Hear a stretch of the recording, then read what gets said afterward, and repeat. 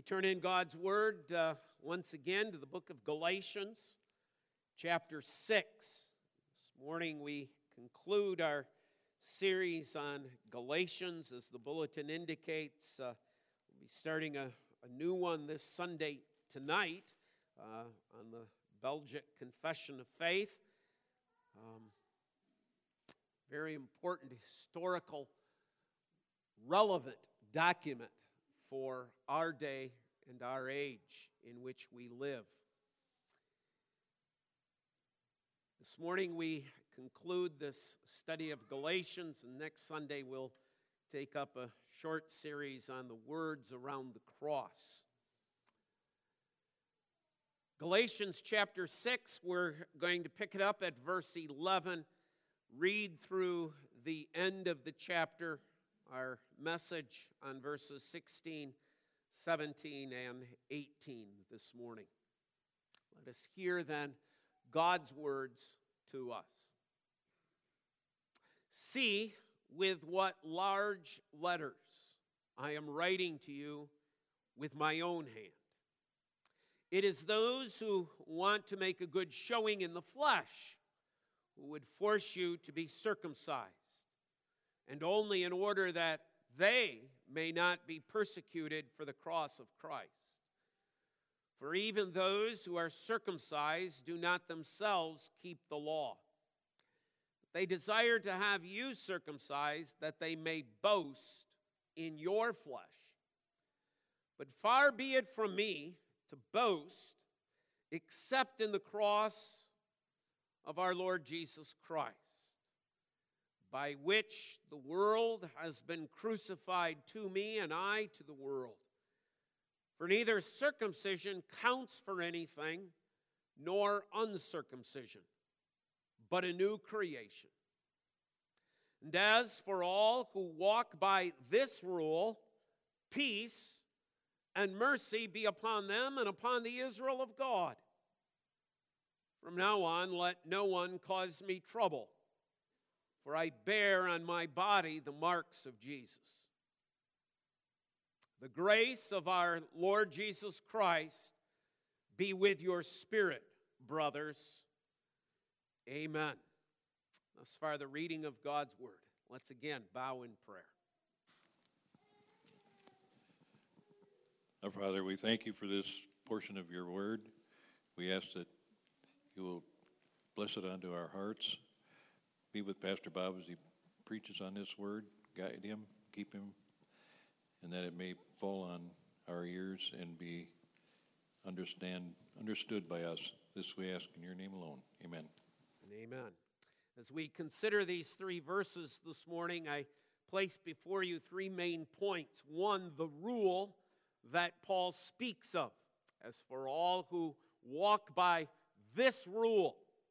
Secondly, the blessing that Paul gives.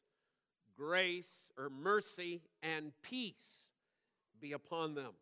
And third, the conclusion. The grace of our Lord Jesus Christ be with your spirit, brothers. Amen. The rule, the blessing, and the conclusion. First of all, the rule. The word that Paul uses here, this word for rule, carries with it the idea of a standard. A unit of measure, a measuring rod, if you would.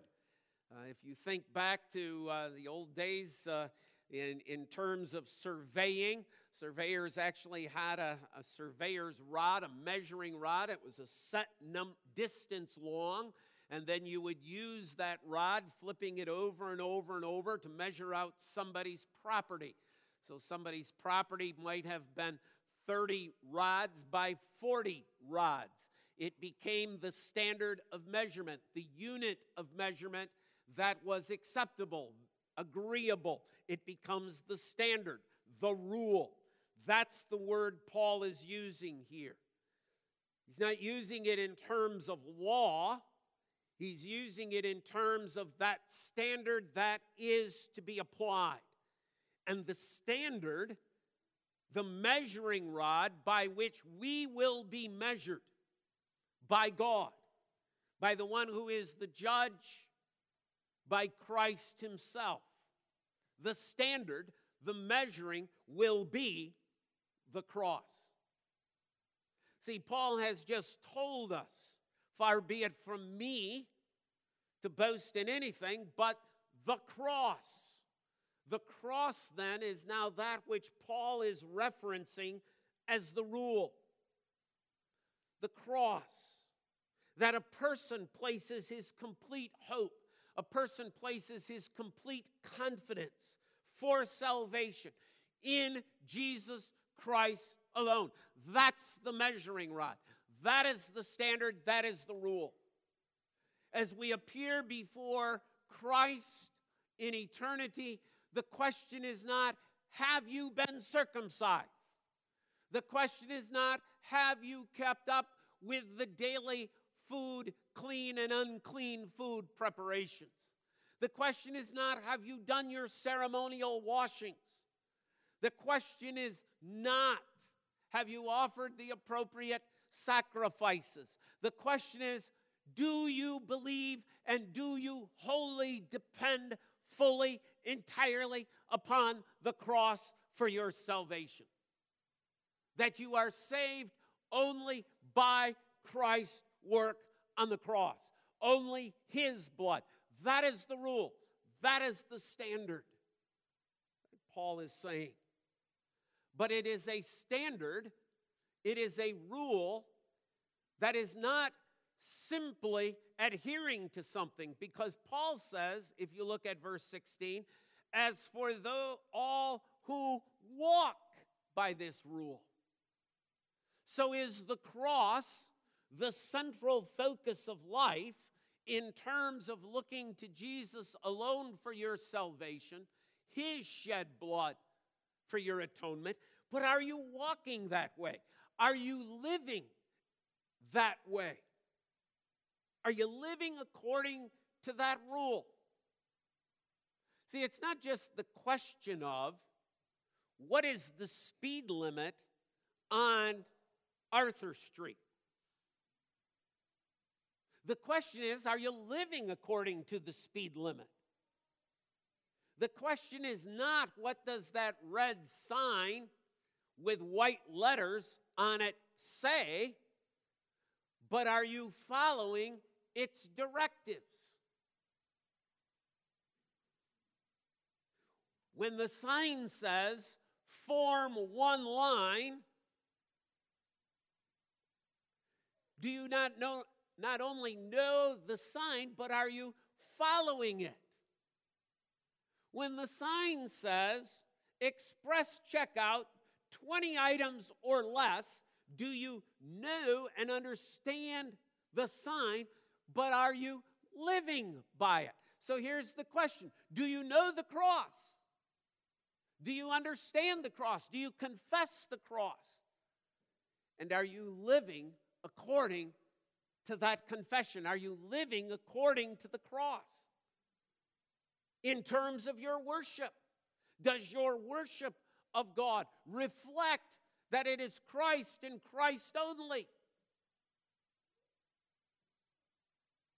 Seeing we have our brother from former Catholic Church, and I know a number of others of you are as well, I'll use this as the demonstration, one of the examples, okay? In your worship, okay? We come not to an altar to re-sacrifice Christ. We do not believe that when we come to this table and partake of this table, we have any sins washed away by our action.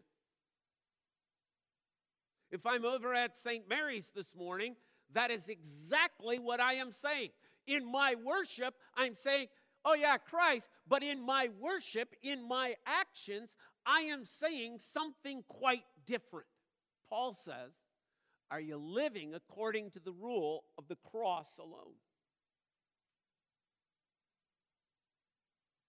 If I'm in a Lutheran church this morning, attending a baptism, pastor's going to take some water and sprinkle it on the child. Now the child's saved. Is that act of worship now contrary to the cross of Christ? Is how I'm living in terms of my worship contradictory to the cross. Oh, but we can take it one more step. Are we sitting here this morning kind of smug in ourselves? I'm at church. Certainly now I'm saved because, I committed a few sins this week, but I'm at church. Certainly this wipes the slate clean. Certainly my actions here, I sang songs with great enthusiasm. Certainly God sees that, and that takes care of my sin. That cancels out things I have done. Are you living by the rule of the cross only for salvation?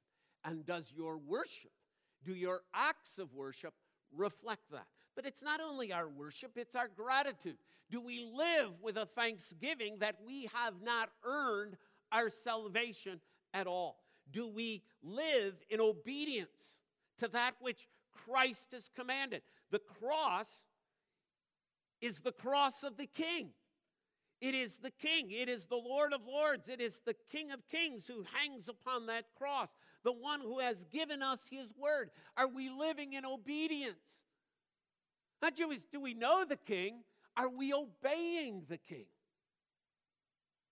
Do our attitudes, our thoughts, the way in which we think, is it reflective of the fact that we know Christ only for our salvation? Do we understand that he fully paid for all of our sin? Or are we holding on to past guilt? Is it reflected in our service, in our commitment? As we looked at last Lord's Day evening in that great work of the Holy Spirit, are our lives lived in a service mode to others? Do we see ourselves as servants, not only of Christ, but as our brothers and sisters in the Lord as well? Even as we said in our forum this morning, as Marcia now joins us, that we be of service to her, that we be her servant. That's to be reflected in the fact that we look to Christ, the one who washed feet. The rule. Are we looking to the cross and are we walking by it? Secondly, second point is the blessing. As for all who walk by this rule, peace and mercy be upon them and upon the Israel of God. First of all, I want you to note that Paul is restricting. He is closing down who receives this blessing. It is a restricted blessing. It is not for everyone. Not everyone gets the peace and mercy. Notice how Paul phrases it. As for all who walk by this rule, those who are living according to the cross, walking by that cross, to them only. This is not universal. This is not by church membership. This is not by ethnic background. Peace and mercy come to us not through family ancestry, not through bloodlines, not through genetics. Peace and mercy come to us not by the denomination of church that we attend. Mercy, peace come not to us because we're Dutch or because we're Italian or because we're German or because we're Swedish. It doesn't matter the ethnic background. That is not what causes us to have peace and mercy. It is all who live by the rule of the cross. To those who live according to that, who understand the truth of the cross and are forming their life and shaping their life, patterning their life, not after this world, but after Christ. See, it's a restricted blessing. It's restricted to all who are, as Paul writes at the end of verse 16, the Israel of God. The commentators have a lot of fun with this one because they're trying to read into it, especially if you're, if your mindset is, well, Israel has to be fulfilled and so on before Christ comes again, and all of that stuff that goes along with that viewpoint. They have see, here it is. Well, not if you read Paul. If you read Paul consistently, when Paul uses the term Israel, he always uses it in one of two ways. He either refers to it, the state, the nation, the people, the ethnic background, or he refers to it as the church. Now stop and think. He's coming to the end of Galatians. He is fighting tooth and nail for the truth of the cross. So does it make sense that Paul, at the end of the book, in one of the last lines he's going to write, he's going to say, oh yeah, by the way, mercy and peace come to all those who are ethnically Jews as well. That would be a cancellation of the entire book that we have just gone through. All that he has aired, all that he has talked about, why would he be fighting these false teachers? Because that's exactly their viewpoint.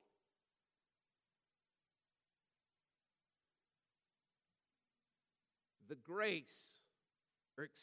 mercy and the peace that Paul says comes as a blessing, comes to those only who live according to the rule of the cross, to those who are the Israel of God, those who are true believers, circumcised not in the flesh, but circumcised in the heart.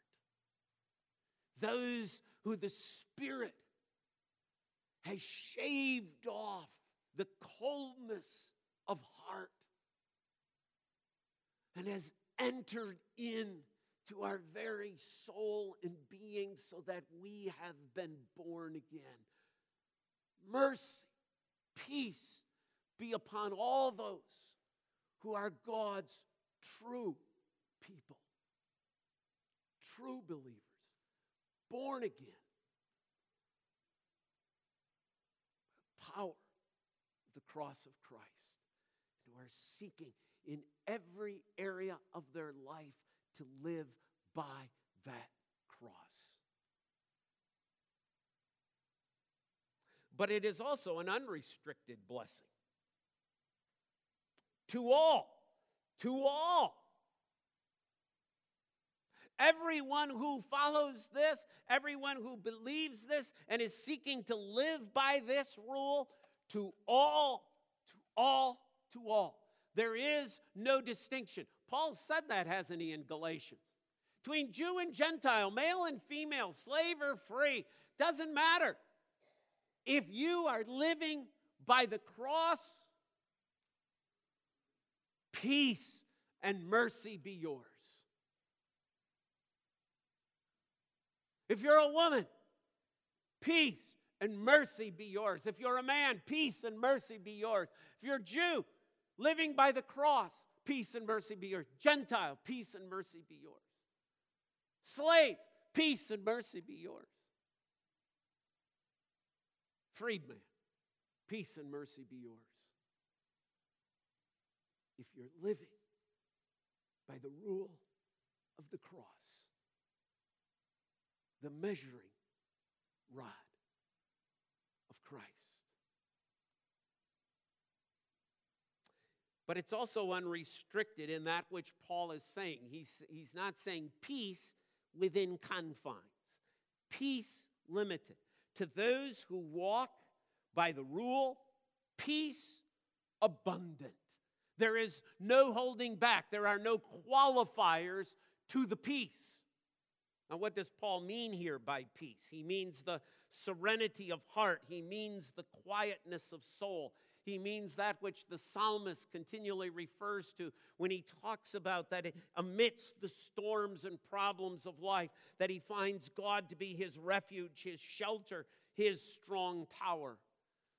I've said before, there's a great correlation between Romans and Galatians. And there is on this point as well. Listen to Paul in Romans 5:1. Therefore, since we have been justified by faith, we have what? Peace with God. How? Through our Lord Jesus Christ. We have this peace, this stillness of soul.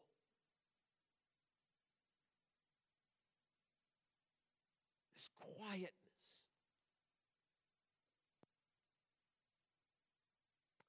Particularly in the spiritual realm of our life. That when Satan raises old sins, we follow the rule. We walk by the rule. We look to Christ, who has fully paid for all of our sins. We sing perhaps, Satan, Jesus paid it all. Jesus paid it all. Jesus paid it all.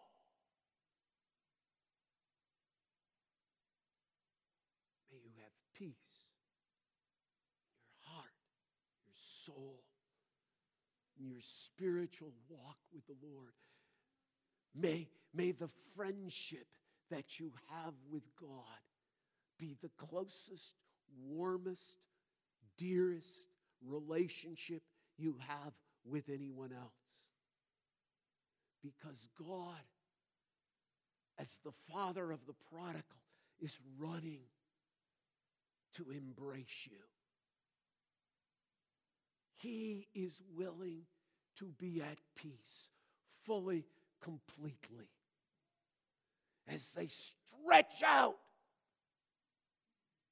the hands and arms of Christ upon that cross, fully extending as far as they can humanly go. God is extending His peace to you. And granting you the quietness of soul, the stillness of heart, the death of guilt, the extinguishing of fear.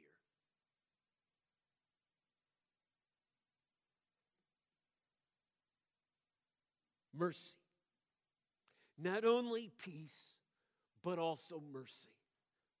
Peace and mercy be upon them who live according to the rule, who walk according to the cross. God's love directed towards unworthy sinners. There's mercy. God's love directed towards those who are unworthy, not towards those who have earned it at all. That would be a denial of the cross. But to those who know that they are unworthy, God's love. Keep your finger here at Galatians 6. Turn forward just a few pages to Ephesians chapter 3.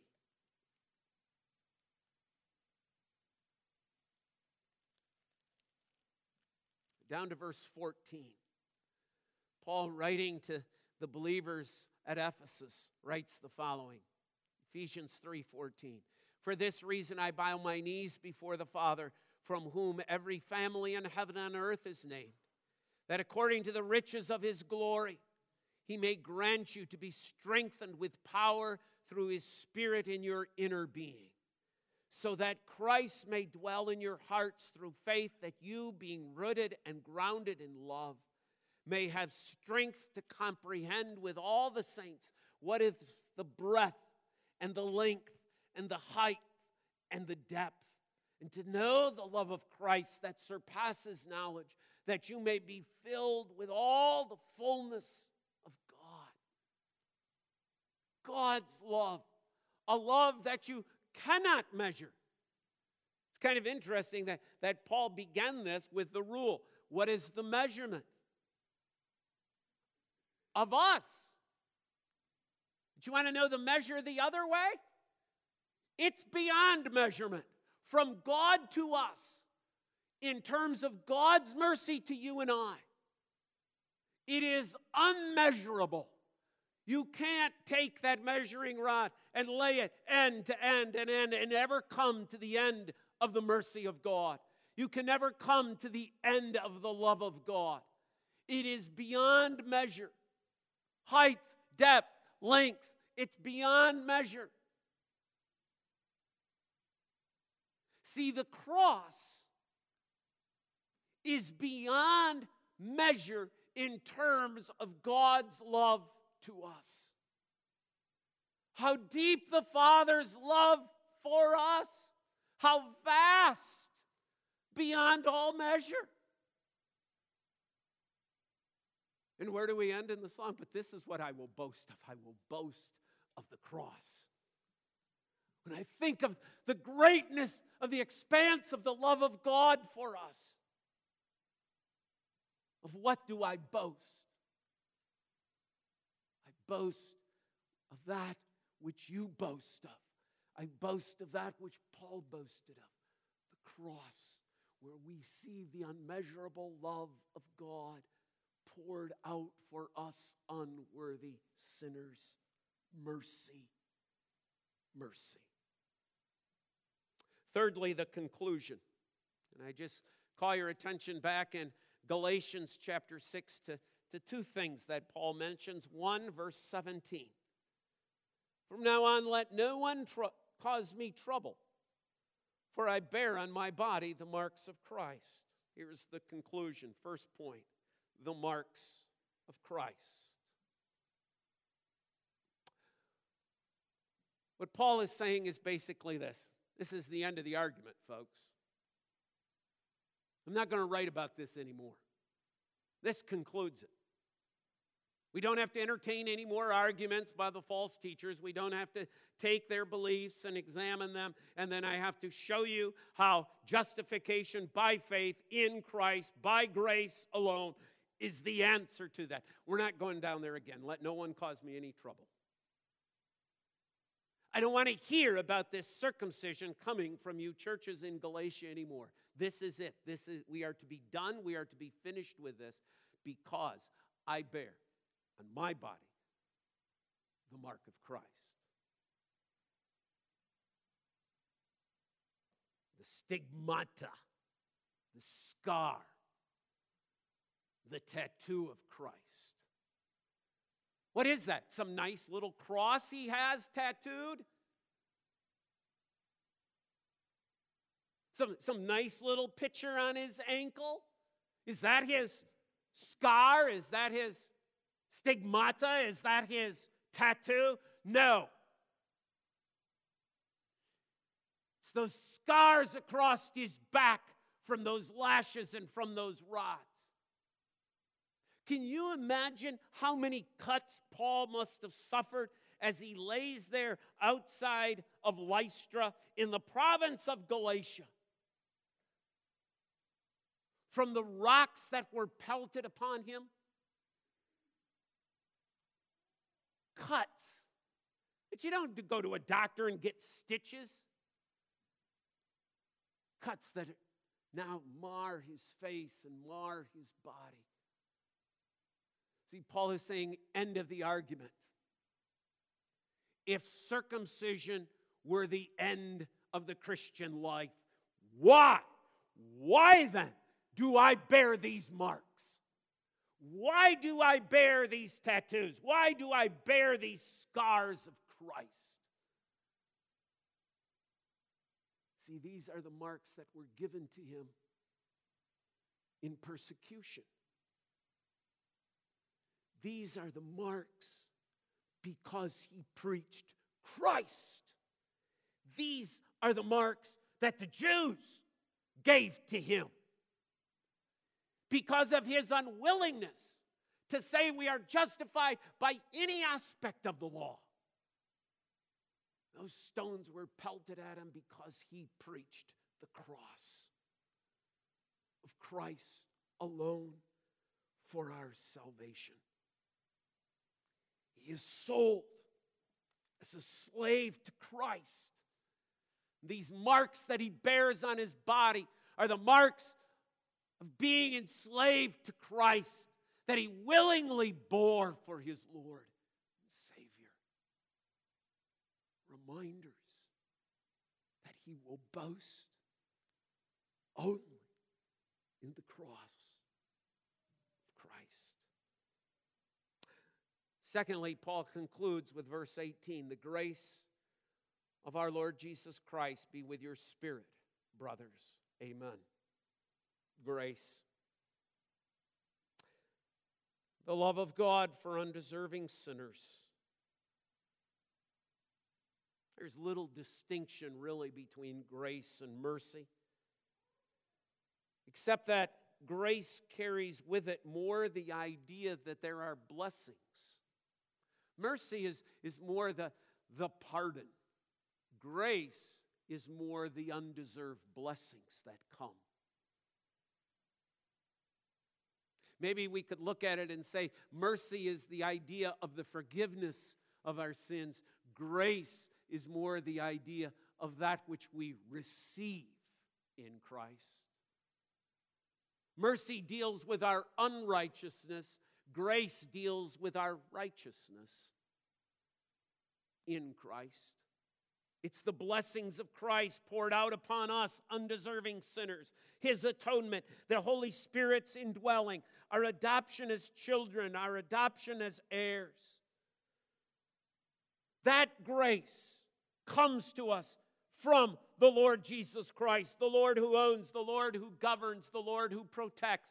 It comes from the Lord Jesus, the one who is the Savior. It comes from the Christ, the one who is the anointed one, the one who is the Messiah, the one who is the great mediator, the one who is our great high priest. God's poured out blessings, His grace that comes because of Christ. Be with your spirit. It's Paul's final little reminder, isn't it? Your spirit, your inner man. Christianity is not about an outward sign of circumcision. It's about the inner renewal, that circumcision of the heart, that inward transformation that comes about when one is born again. May that grace of the Lord Jesus Christ be with your spirit. Brothers,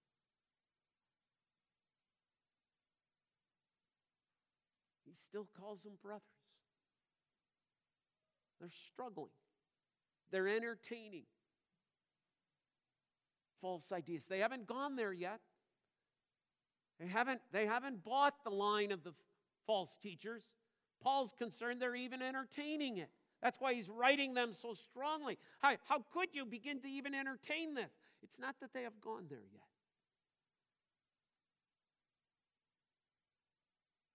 They're not perfect. They're not sinless. They're not without their dirty laundry. They're not without their false conceptions. But Paul, with all of the sincerity of not only his own inner transformation, but with all the truth of the Holy Spirit, calls them brothers. And that's who we are. Brothers. Heirs. Christ.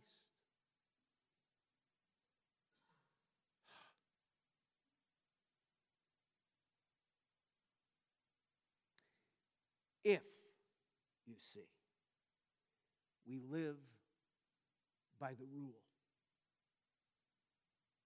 of the cross alone.